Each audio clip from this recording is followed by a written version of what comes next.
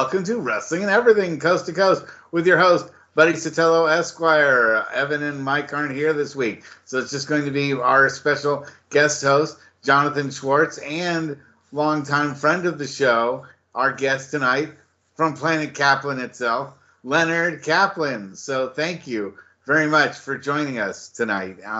We don't have a huge agenda, unlike most weeks. Someone famous didn't die, in wrestling. I know that's usually why I try to leave that open, because I'm like, every week we have to do a memorial for someone famous. It's one of the odd weeks that nobody actually died on, which is good. I mean, with enough celebrity deaths, this is feeling like 2016, isn't it? With everybody that's been dying recently, and all the famous people from Suzanne Summers to let's see, we've had and Matthew Perry. Matthew Perry just yesterday. Matthew Perry was last night. So the celebrities are taking a hit, and the wrestlers are hanging back for a little bit. We've lost some very notable people this year, so I'm not asking for any more folks to join the here and after. In fact, usually right around this time of year, a lot of people start making out their most famous dead from 2023, and we're going to have some pretty interesting and noted wrestling names on that list. I wonder which ones the press are going to focus on. Probably they'll talk a lot about Terry Funk, but I wonder how much Adrian Street's going to get mentioned. So I think so. Hopefully, this is it for this year. But I would imagine that the big name that's going to be mentioned in mainstream press would be Bray Wyatt, just because he was still very much a going concern at the time. I mean, Terry Funk, obviously, absolute legend. You could say the same for the Iron Sheik or superstar Billy Graham, both of whom at various times did have that kind of level of mainstream media presence. But man, Wyatt's death just came out of nowhere. In his mid-30s, at the height of his career, and, sadly gone. Yeah, Leonard, what are some of your thoughts? Well, he was definitely a current force in professional wrestling, and I think that his best days would have been in front of him, definitely. I always like to see wrestlers perform more as themselves.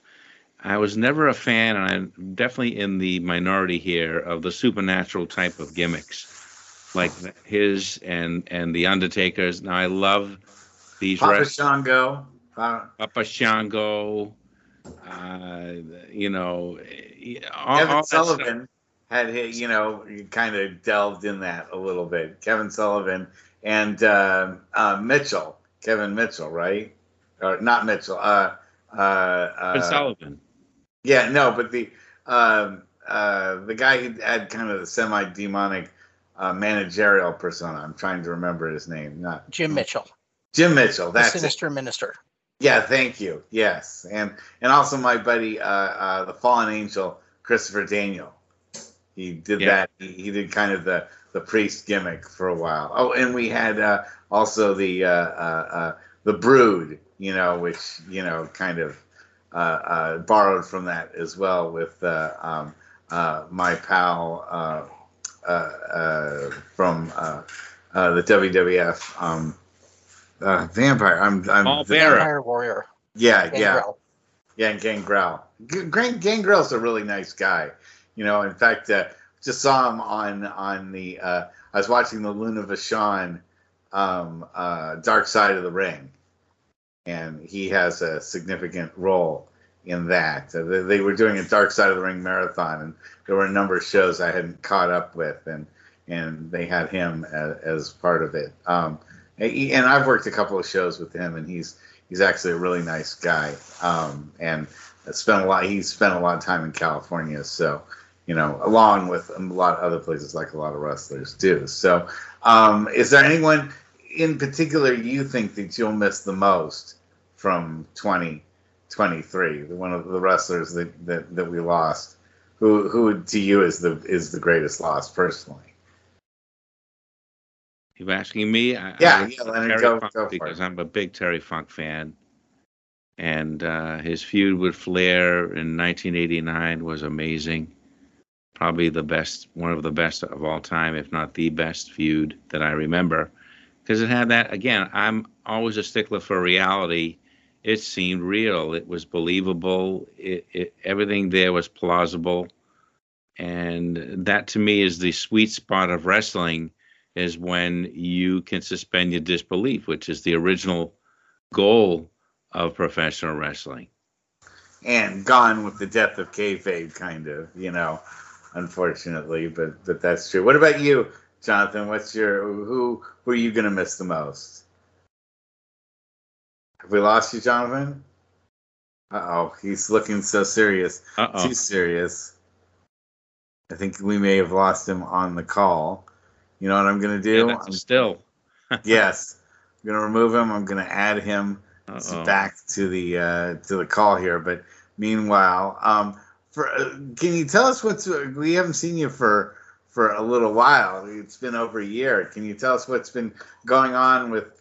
Is Planet Caplan still up? Planet Caplan? Yeah, didn't you have your website up for a little while?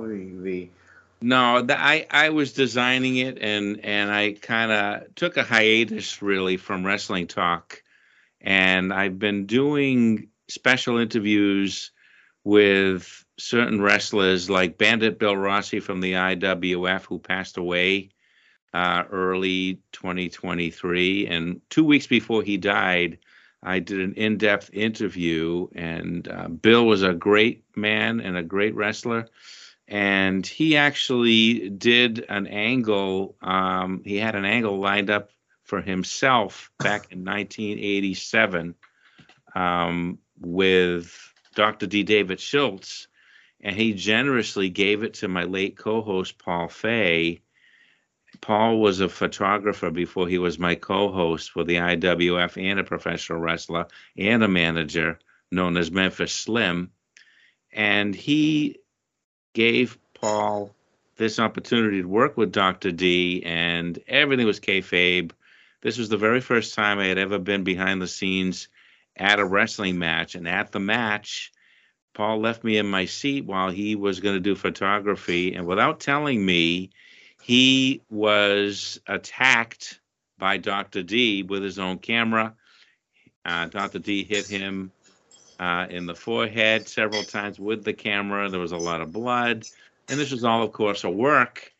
And it's like I was in one of those zones where, okay, it must be a work, but yet you aren't quite sure.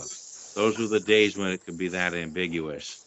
So when I was backstage before this happened with Paul, it was my first time ever backstage in a wrestling arena, and I kept hearing kayfabe, kayfabe, kayfabe, and I didn't know what that meant. I didn't know.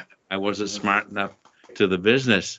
And Paul told me later that was, they're telling each other to be quiet because I was a newbie. I was a green person.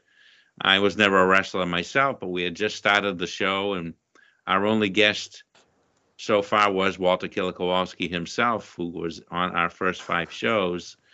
And this angle, and Paul never really even came out and said to me this was a work, and Dr. D really, didn't hint me. Dr. D is someone that first of all, you never wanted to accuse anyone. I never wanted to say to his face, "Are you working me, or are you? Is this a shoot?" I mean, we all know about, or a lot of people don't know about what he did on 2020 with John Stossel, and or was it John Stossel? Yes, it was, and this was right after the John Stossel incident. So of course that was in my mind when all this action was occurring before my eyes in person. And I said, the police would be here. I figured it out. The police would have been there to take Dr. D away if this was a shoot. I didn't know the word shoot myself back then either. Shoot, but work. Also, people didn't know what stiff was, and a guy like Dr. D was stiff on a lot of people. And if you didn't do things in a way that Dr. D felt was respectful, he would let you know about it. He would, because that's another word that people don't really know about, and that's potatoing. Yes. And I've seen my share and had my share of potatoings done to me a couple times. So one time I was managing, and this guy, one of the gimmicks was that I was from New York, so I'd always wear a Yankees tie, or I had a New York Giants, football hat, and this guy who was on the other side of the ring in real life was a Patriots fan, and the Giants had just beaten the Patriots in the Super Bowl and ruined that perfect season they were trying to have. Oh, there we are. Okay, sorry about that. Yeah, you're back and you've moved. You're in a whole new office now. Oh, I moved on up to the west side. Yes, that was quick. So anyway, you're back and glad to have you rejoin us here. We were just talking a little bit about Dr. D. David Schwartz, which is someone that Leonard had worked with, or didn't really work with, but you were working a show that he was at, and one of his friends got involved in a rather bloody altercation with him, even though it was at work. And we were talking about the John Stossel incident and Dr. D. I remember when that happened. I went the next day. I was in high school, and I went to all my friends. I was like saying, "Do you see what happens when you tell wrestlers that it's fake?" It's like, don't ever say, whether you think it's real or not real, don't ever tell a wrestler that you think it's fake. And that was one of the first times I'd ever see. I knew that wrestlers hated being told that it was fake, but I also knew that there's some guys. I'm like, look, there's some guys they're badasses, whether they're in the wrestling ring, whether they were a bouncer somewhere, or a bodyguard somewhere, or a bounty hunter somewhere. That's usually what these guys do. They don't go on to sell flowers when they're done, wrestling. They usually are, or before they got into wrestling, they're usually involved in something excruciatingly physical before they ever got in the ring. And Dr. D is no stranger to that. What are some of your memories of Dr. D there, Jonathan? So I'll just do a side note that Outlaw Ron Bass actually did run a flower shop after he finished wrestling. Weird random things you know. In terms of Dr. D, I think that the John Stossel thing is the biggest one. Of course, he had a phenomenal run up in Calgary with the Hearts for many years before he joined WWE, and in the brief career he had after, he kind of made his way back up there just as he was kind of barnstorming around.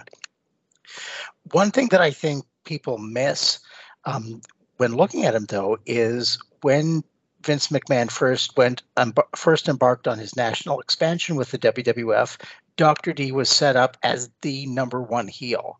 I mean, everybody talks about Piper and Orndorff and Cowboy Bob Orton and later on Studd and Bundy and the rest of them. But really, Dr. D was one of Piper's first proteges. Piper was originally brought in as a manager because Vince thought he was too small to work as a wrestler. But if there was ever somebody who didn't need somebody to talk for him, it was Dr. D. He had the promo down. He was thoroughly badass.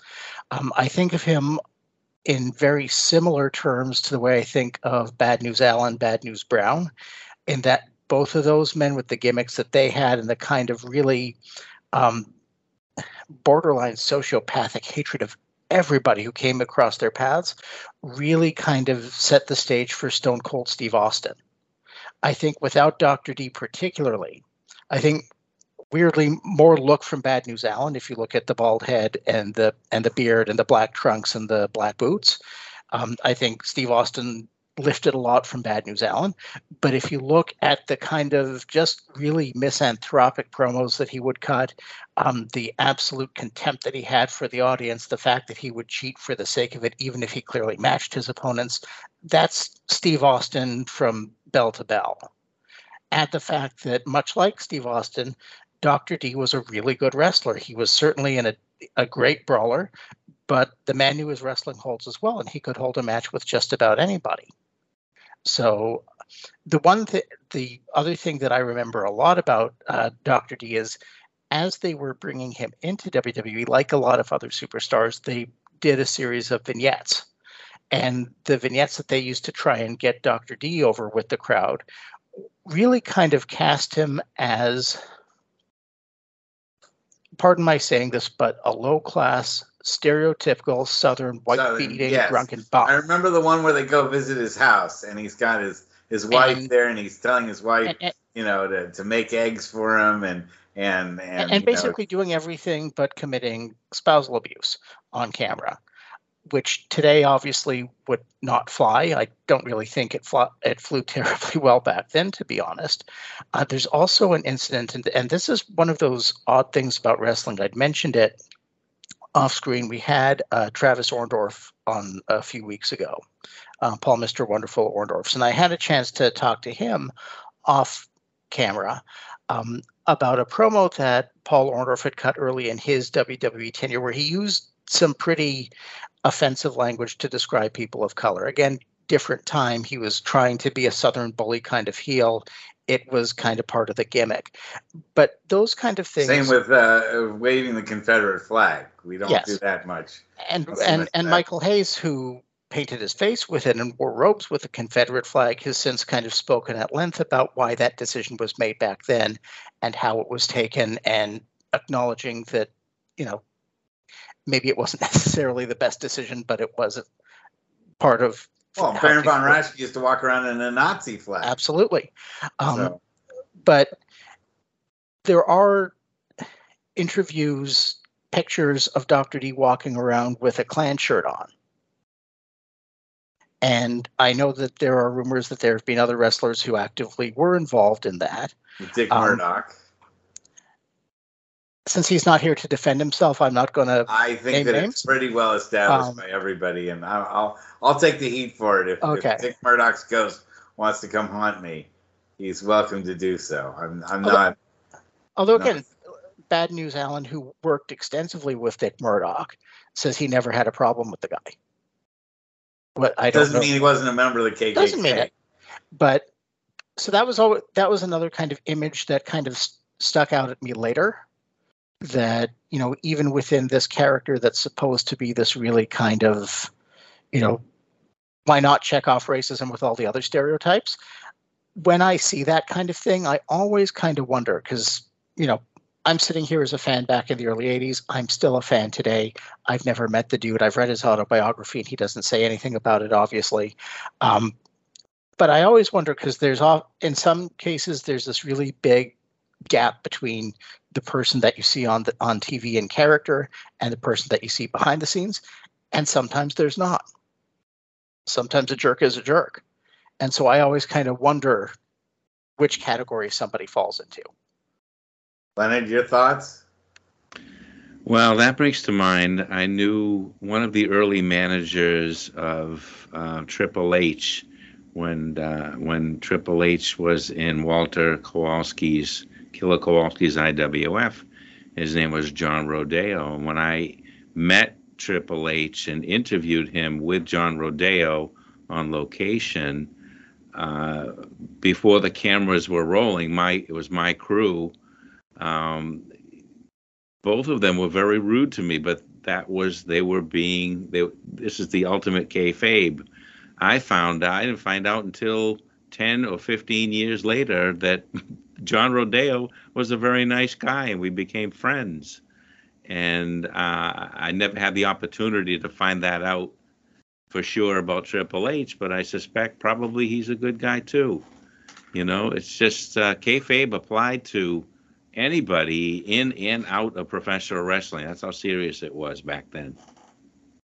Yeah, no, and it can be argued that with the loss of kayfabe, you've lost that kind of plausible believability of, is it a work, is it a shoot? It's, that the belief that it's always a work all the time. And then you certainly have like guys who aren't good at selling anyway, like pretty much populating wrestling right now.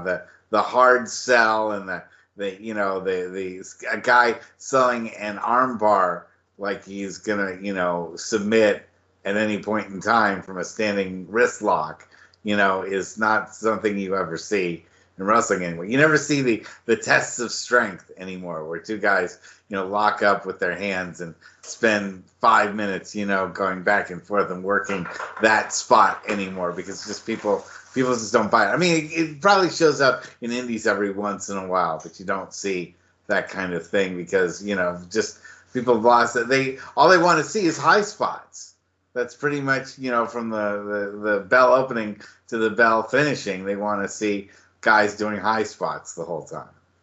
And that ultimately is why I more or less ended my wrestling talk show, Wrestling Talk, which started in 1987, and I more or less faded it out by 2018. And I still do interviews, but very, very sporadically these days, mostly with people who years back I'm in contact with them, and I said, I'm going to interview you someday, and I never did. I want to make good on all my promises. Yeah. So, Jonathan, your thoughts? I'm of two minds about it. I think it's possible to appreciate wrestling from any era as long as you understand kind of what they're offering. I think that there's always going to be some acts that are evergreen, and there are some performers who can still captivate you with a wrist lock. Terry Funk, we just mentioned, would be one. Nick Bockwinkel's one of my favorites who could. I think that if you put Kurt Angle into any kind of match, he would be another one. Heck, I would even throw Triple H into that equation as well. He knew how to wrestle technically. By the same token, the days when you could have Ole Anderson sweat over somebody in a hammerlock for an hour, 45 minutes in a 2-hour main event are long gone. And I think that, we talk about wrestling being more credible back when, but you can't look at the Mongols or Ivan Koloff or the Wild Samoans and at some point not kind of clue in that there's an air of unreality there. And I think that fans on some level always knew and always did understand. You can't go to a live match and see somebody actually punch someone and miss, which happened, and not kind of realize what it is. I think that the key has always been suspension of disbelief. I think what's made it a little bit more challenging even now is for the way that you used to be able to build a match really slowly, emphasizing holds and really working over a body part and that kind of thing. Well, now you have things like mixed martial arts, where if people are actually going to set out and fight and challenge each other in different disciplines, the fights don't go that long. And there is a lot more happening and a lot more scrambling on the mat, and they don't kind of sit in a hole for 10 minutes at a shot trying to work their way out of it. Even if you watch Olympic wrestling, they don't kind of sit in a hold and work their way out of it for 10 minutes, which is historically where a lot of the drama inside of a wrestling match took place. So, I can watch a Bruno Sammartino match and enjoy it. I can watch an Argentina Rocca match and enjoy it. And if you think an Argentina Rocca match looked plausible, I've got, or an Edouard Carpentier match looked plausible back when. It speaks more to how electric they were as performers and how willing the audience was to buy into it. But I certainly don't see as big a difference as some people might between Edouard Carpentier doing La Cannonball versus Jeff Hardy launching a Swanton Bomb.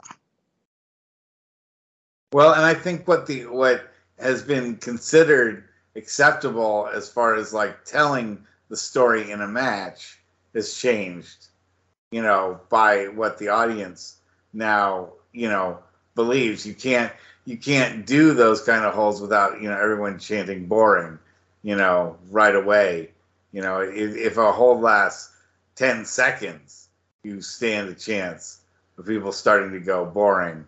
And fans didn't ever do that in the 70s and even into the late 80s. People were more respectful about the story that was going on in the ring, but people's attention spans, especially with the way ECW got popular and the way that, if you look at like the way AEW wrestling is now, which is not to say it's a bad product, but they don't believe in as much of an in-ring story as they do the outside the ring story then being told relatively briefly in the ring. You know, the promos and the build-ups outside of the ring, leading to, you know, a 5-minute in-ring product, whereas in the old days you'd have 5 minutes of promo and 20 minutes of in-ring product. So I think that that's one thing that's really changed, is that they're doing most of their storytelling outside the ring in promos that I'm not sure are really wonderful, especially with the WWE.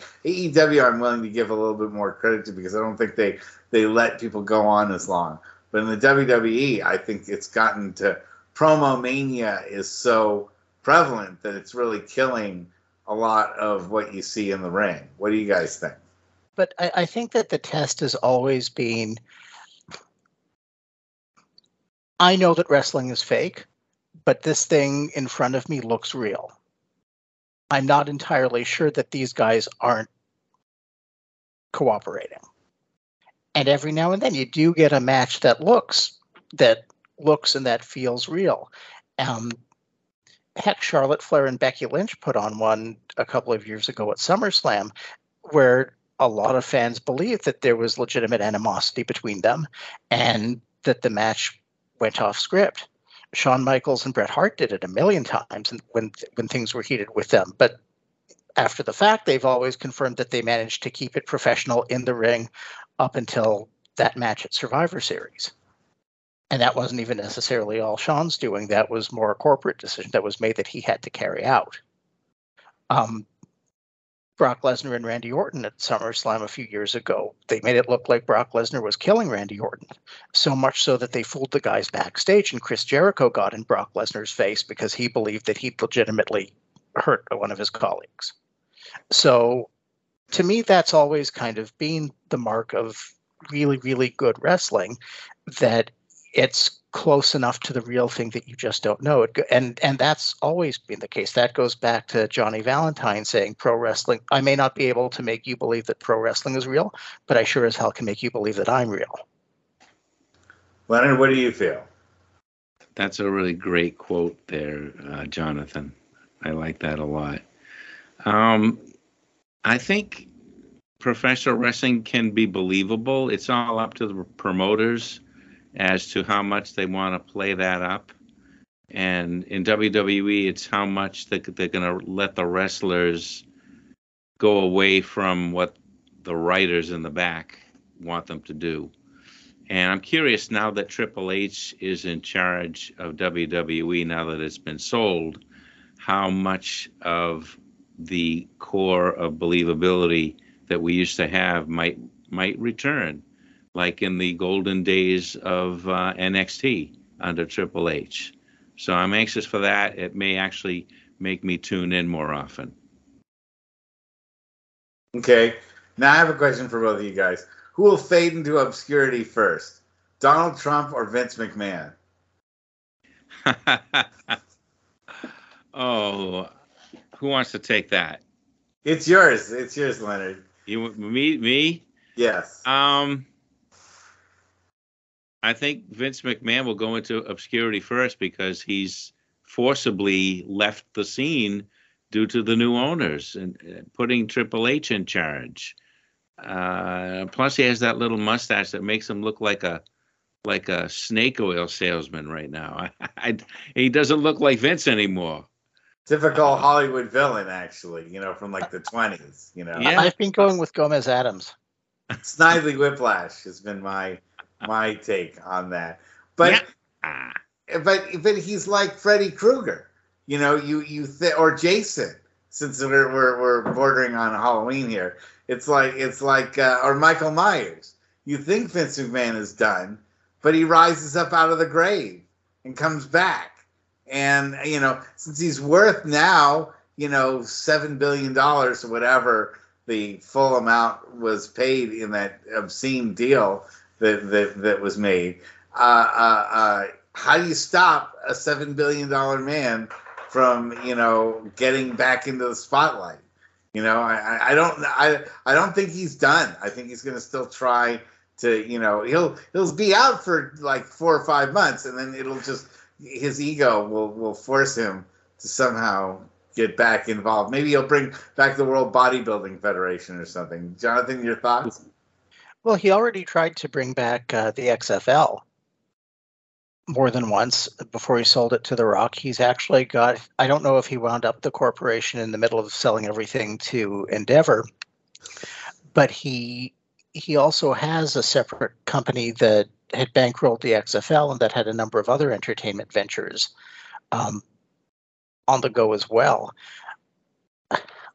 Maybe this speaks to a lack of creativity on my part, but Vince just turned 78 years old. I don't know if you saw, there was footage of him along with The Undertaker attending a UFC card last night. He recently had some pretty significant spinal surgery, and Grecian formula notwithstanding, the dude just does not look well. And I certainly understand not wanting to retire. I plan on being carried out feet first from my office, and I don't make anywhere near $7 billion. But I have to wonder, for being at this stage of his life, for having this much money to his name, what could you possibly do with $7 billion? I don't think I could spend it all. No, he's not going to be able to spend it all, even if he tries to, have a bunch of other affairs. And his kids are certainly well looked after in their own right too. So I'm not crying poor for Stephanie or Shane either. But he can't. We know he can't stand being out of the spotlight, much like Trump. He has to have people talking about him. He can stand a couple months maybe when people forget about him, but once people start really forgetting about him, it drives him insane, and he'll do something to try to make him noticed by. I mean, he has $7 billion to get himself noticed. I think he'll do something that we're gonna all shake our heads at and go like, "Wow, Vince! All right, that if that's what you want to do with your money, go ahead and do it." I mean, that's what I felt about the World Bodybuilding Federation, and yet and the XFL, and he did it twice. Leonard, what do you think? Well, I think whatever Vince does will be anticlimactic compared to what he did with the WWE, WWF, and WWF over the years, because legally he can't go back there. I mean, millions of dollars were paid to the new owners, right? And they must have an agreement of who is going to actually be in charge that's written in the law. He can't just show up back there. So it would have to be some other new endeavor, something to do with like UFC, a competitor maybe to UFC, or like you say, trying again with the World Bodybuilding Federation or the his football league. But everything it seems that he's done outside the WWE is destined to kind of fade into obscurity. I don't like to say that about people because I believe in, you can reinvent yourself, but I just don't think that the public is going to accept anything else from him. Yeah, and I have 4 words: Donald Trump, Vice President. Yeah. I know that. Well, right now, with Pence dropping out of the presidential race, Trump hasn't said who he wants, and he did make Linda McMahon, head of Small Business Administration. So you never know where, and it may be tough to get money out of the Kushners these days. So he does need another source of funding. Maybe Vince is the next easiest mark for him to get him the fame that he wants and everything like that. But what are your thoughts of the current state of the WWE and how the endeavor is going to affect what goes on and what product we see from the WWE? How do you think things are going to change, or do you think they will at all? What's your thoughts, Leonard? Well, like I said, I think with Triple H at the helm, they will change, and this time he doesn't have Vince breathing down his neck even from a distance, because legally Vince can't do anything. The company's sold. So maybe let's see what Triple H can do unrestrained. And now Triple H I believe in, and I think he will reinvent some stuff and do stuff that he didn't dare do even when he was in charge before, because Vince is not over his shoulder anymore. As a son-in-law, he is, but I don't think he can do anything to him business-wise. Jonathan, what's your thoughts? I think creatively it's going to get a lot more interesting. I think the last year or so it's been markedly improved. I think the Bloodline storyline, a lot of the re-signings that Triple H made, I think the rise of the Judgment Day as a faction as well. The fact that Dominic Mysterio has turned into a fantastic heel, for example. I don't think that any I of never this, saw that coming, by the way. Yeah, me neither. And I mean, when he was just Rey Mysterio's kid and the blandest tag team in the universe, he was a reason to change the channel. Now he's worth watching. But I think a lot of that is attributable to Triple H from a creative perspective.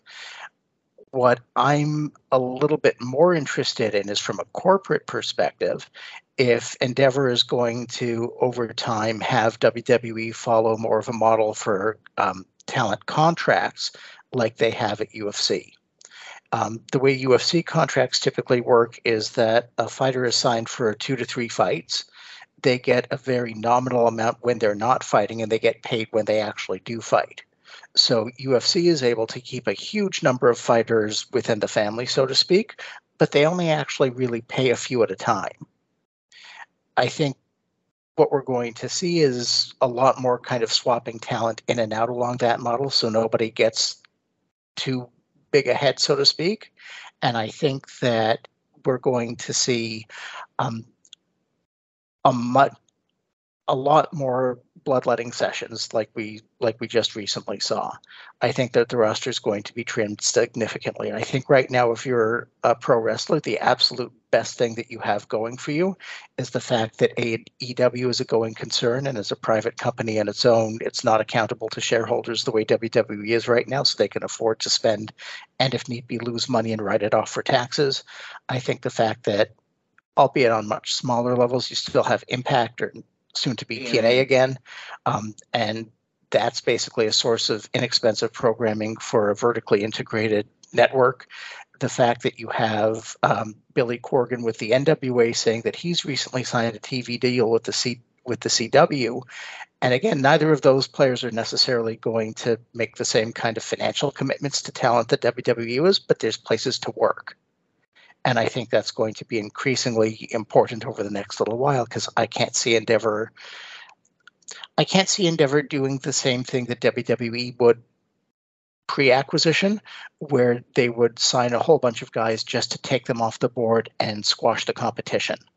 I don't think Endeavor is afraid of competition. UFC has run through Bellator, it's run through Extreme Fighting, it's run through any number of other Pride, any number of other promotions, and they've still retained their position in the market. So I don't think that there's quite the same over-the-top need to squash others and be the only player in the game, so to speak. Leonard, your thoughts? Well, like I said, I'm anxious to see what Triple H will do. I'm wondering about people like CM Punk. You see a lot written about CM Punk. I was just about to bring him up, so I'm glad you brought him up. Perfect. It seems like that they're teasing the fact that CM Punk is out there, and will he or won't he? They won't seem to put that to rest. But then on the other hand, in press releases, they say, well, they turned down CM Punk. So I'm thinking we might see a little bit of a work shoot mix in there somewhere. Like that. Do you think he's going to ultimately wind up back with the WWE though? If they're interested in a cheap pop, and that's what it would be at this point, because I think in the eyes of a lot of the fans, from what I see, CM Punk does not have the mystique that he did due to his behavior in backstage brawls over in AEW. But you know the wrestling populace, they have a memory as short as half of a gnat, and when people show back up in the WWE, they could probably push it like oh, who is the CM Punk guy? You know, the WWE loves to like pretend like guys that they had in their federation for a long time. They've never been there before. I'd never heard of the CM Punk guy. Who is this CM guy? You know, and the collective amnesia, you know, of the WWE. Have they really done that, though, in recent years? I know they did it like 20 years ago. I don't think that they would do that now. I think maybe they know that the fans are a little bit wiser these days, or are they? Exactly. You know, or put a mask on him and you know, Well, make him question mark Punk instead of CM Punk. But I did. Jonathan, you touched on something that I did want to definitely bring up tonight, and that is, what do you guys think of Billy Corgan's announcement that he wants to bring back the territory type concept with the NWA and license different parts of different territories, feds in different territories as NWA members? And what do you think that's going to do for the brand? Leonard, go ahead. Well, I love the subject of the territories because there's such a mystique about each territory. And the reason that there is a mystique about each territory is because they grew out of the regions that they were born in organically. AWA in Minnesota, NWA in the South and in the Southeast, and pretty much everywhere had a representative of the NW, and then of course WWF and WWE in the New York area.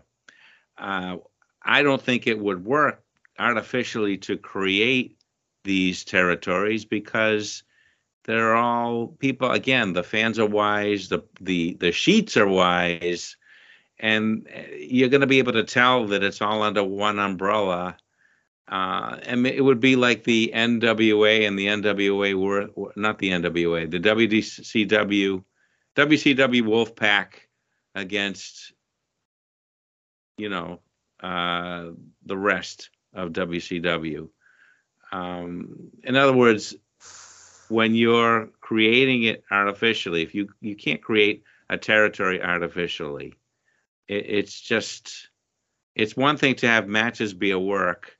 But to have fake territories, I don't think they're going to be fake, though. I think that they're going to the indie feds that are popular in different areas and start using those as affiliates that recognize one champion, you know, whoever the NWA champion is. But the rest of them could eventually have that NWA champion come visit their territory and defend the title.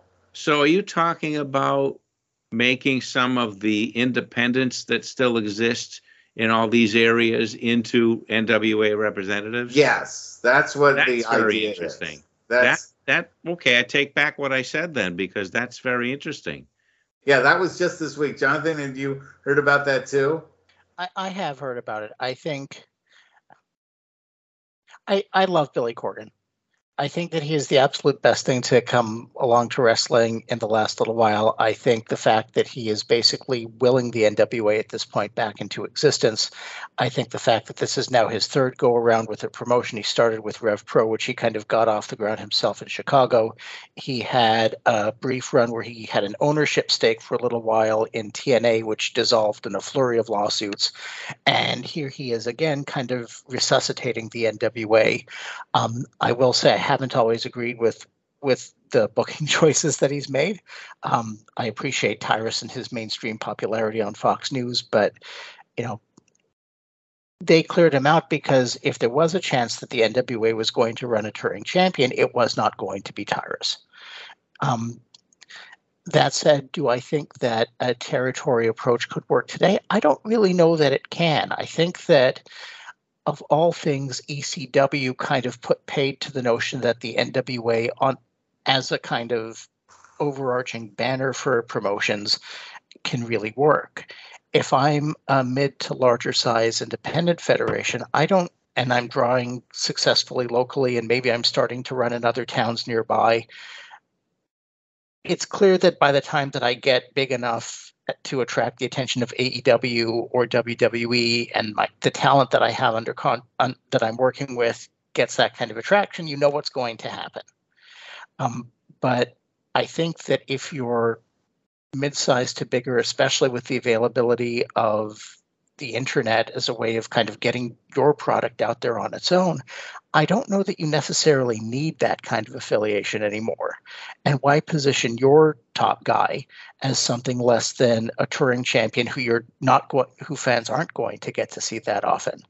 I mean, right now, and I couldn't tell you offhand who their champions are. I'm not that attuned to it, but if I'm going to list off larger U.S. federations, WWE, AEW, TNA, as it's going to be in January, NWA, Game Changer Wrestling, and then there's a number of others that have kind of popped up along the way that are a little bit more regional. You didn't bring and up I'd say Game Honor. Changer is probably you did not bring up too. You didn't bring up Ring of Honor. Well, Ring of Honor is owned by AEW. Ring of Honor's and frankly, the way that Tony Khan has treated their rosters is completely porous. There's really nothing that distinguishes Ring of Honor. They don't even have their own separate television show at this point. I hope at some point they do. I hope at some point they do kind of split the rosters back up and have a defined second promotion. I think it is doable, but so far he hasn't opted to do it. Major League Wrestling would be another one. And I don't think that, I don't think that those kind of promotions necessarily need the NWA. I think at some point there will likely be a series of mergers that kind of, within the 3, 4, 5, 6 largest promotions, depending on which ones are the most viable, that you are going to see some of them come together. I'm kind of hoping for a full-scale return to NWA TNA, but that's just me. So I don't necessarily see the value promotion except for much smaller promotions. But even then, is that what Billy Corgan would want to see as the guys who are fighting for his top prize? I mean, do you really necessarily want to see the NWA World's Heavyweight Champion defended, in a flyover city in front of 50 fans?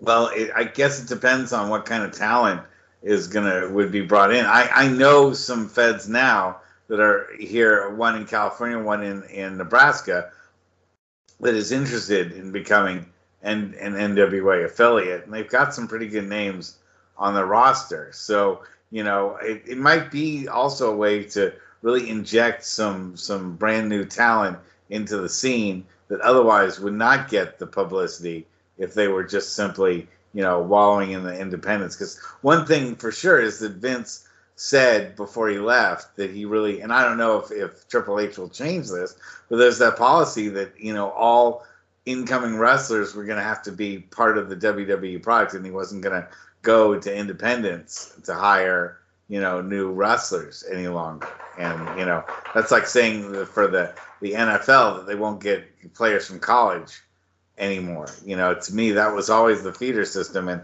it was never, it would be like saying if you want to play in the NFL, you have to spend 4 years in the NFL training camps before you can play a pro NFL game. You can't just come right out of college and play. And the role of the independents were always to groom those people so that you could get into the WWE and hit the ground running. And I don't know if that's going to continue. If Vince said no to that, and after they did, the quality of the wrestlers, at least the incoming ones, I think really dropped down. You didn't see a lot of great new wrestlers for a while, and I don't know if that's going to be something that Triple H will back off from and say, I want to start getting guys from the independents, or will the NWA start, getting the best of the indies and start cultivating that to make their own products a little bit better? I think WWE already has started to back off of it. I mean, you see guys like Tommaso Ciampa and Johnny Gargano who are independent stalwarts. You see, admittedly, they've been through the NXT pipeline themselves, sometimes for years and years. Sami Zayn and Kevin Owens, who started off in Montreal. You have AJ Styles, who completely bypassed NXT. And in the meantime, if you look at the top recruits directly through, right from college into I think it's NIT or something. They have a separate stream that they're trying to recruit directly from college into NXT. Where's Gable Stevenson? Not sure. He's arguably the best suited to make the jump from college athletics to WWE. You look at a guy like Dio Madden, who was recently released, who spent some time in Booker T's Reality of Wrestling, is where he was originally trained, but he was a pro football player for many years. And, that ultimately he wound up released. I think more because they never found what a constructive use for him, but, talented guy, good on the mic, and just for whatever reason, it didn't happen. Top Dollar would be another one. Leonard, what are your thoughts? Well, getting back to what Jonathan said before about you'd only see the champions in once in a while, I think that idea about making a bunch of territories would work just as well as SmackDown and Raw works for WWE right now. So I see maybe that's the future of wrestling, is to do all that. Well, it's, kind of what's old is new again sometimes, Speaking of, you wanted to announce that, or make an announcement, because you're a big Beatles fan. I think, Jonathan, you're a Beatles fan too, aren't you? So mention about the Beatles news that you had, or quote-unquote news. Well, there's a quote-unquote new Beatles song, the last Beatles song as it's being promoted. It's called Now and Then. It's from a bunch of demos on cassette that Yoko Ono released to Paul McCartney back in 1996. And there were 3 songs. We all know, if you're a Beatles fan, Real Love and Free as a Bird. This third song that's coming out on the 2nd of November is called Now and Then, which, if you're a YouTube fan, you've seen a million fan-made versions of this song on how they would imagine that Paul and Ringo would finish it off, with George's recording added in 1997. I'm curious, like any other Beatles fan, and it's an interesting thing to me. I'm not expecting to be blown away by anything whatsoever. AI is being used to separate John Lennon's voice from the piano and from the television set that he had on in the background when he recorded on this little cassette, because it was meant to be a demo, and the tape was labeled for Paul. After John died, like I said, Yoko waited 10 or 15 years and gave these songs, for whatever reason, to Paul. And it was in John's writing that the cassette said for Paul. So it should be very interesting. I've been reading a lot of the fans' hopes for the song and guesses about the song. I don't know. Do you guys have any opinions? Jonathan? I think that if you spend your life being a fan of the Beatles, any last bit of music that comes out is going to be a positive thing. I have to admit, I agree with I agree with Let It Be. I think you have a band that had such an amazing output, so many great songs, such a phenomenal impact on pop culture as a whole around the world, really, that I certainly want to hear it. I don't necessarily think it's something that the world needs, I guess would be a weird way to put it. And you see it with a lot of artists. I remember, a few years ago, they uncovered a bunch of Elvis Presley recordings, and they seemed to keep doing that every couple of years until fairly recently, that there was always kind of some new track to mine. They did it with Kurt Cobain and Nirvana. They put out a song several years after Kurt Cobain died called something like "You Know You're Right," something, I think, was it, and they appended it to a greatest hits album. They've done it, Tupac had a hologram. So, as long as we're not doing holograms of George Harrison and John Lennon, I think we're better off. Who says that they're not going to, or they don't have that planned? I have to admit, the AI, I appreciate that AI is a tool and everything it can bring. I find it's way too deeply into the uncanny valley for me. It's very disturbing. And Leonard, maybe you feel the same as somebody who writes, but I think that, I like the process and the work and reading other people's process and work and knowing the amount of thought and care and passion and belief that goes into, I'm sure Evan can make a much better argument about the value of art than I can. But I think that I don't want to lose that. Well, and you see what the AI version is of a lot of things, and it's very disturbing. Makes you really wonder, like, that's how the computer really sees us. No wonder in every science fiction thing, when we give the computers a gun, the first thing they do is try to shoot us. So, and I do think if we ever try to do AI versions of Yoko Ono singing, that might be the very end of the world. So it could be better. On that note, why don't you guys plug your social media stuff and Leonard, if you have any projects that you're doing, you can let the fans know. Let's go with Jonathan Schwartz first. So I write a column every couple of weeks for slamwrestling.net, Greg Oliver's site. My last one came out just this past weekend. And my next one is due, I imagine sometime this week. I look at Impact changing its name back to TNA and kind of wonder what all the fuss is about, considering WWE in its current incarnation has gone through several name changes, so did WCW. And it's across the industry. So I really kind of wonder what's in a name. So that's on Wrestler's Court with Jonathan Schwartz on slamwrestling.net. Excellent. And Leonard, why don't you give out your plugs? Well, I have my Wrestling Talk channel, which I've removed most of my shows off of because people were using it without permission. I'll be reposting a lot of that stuff up there, but not all at the same time from now on. There will be a new episode of my other podcast, The Beatlemaniacs, where we talk about this song that we were just discussing after it's released, and my two co-hosts will weigh in on their opinions of it.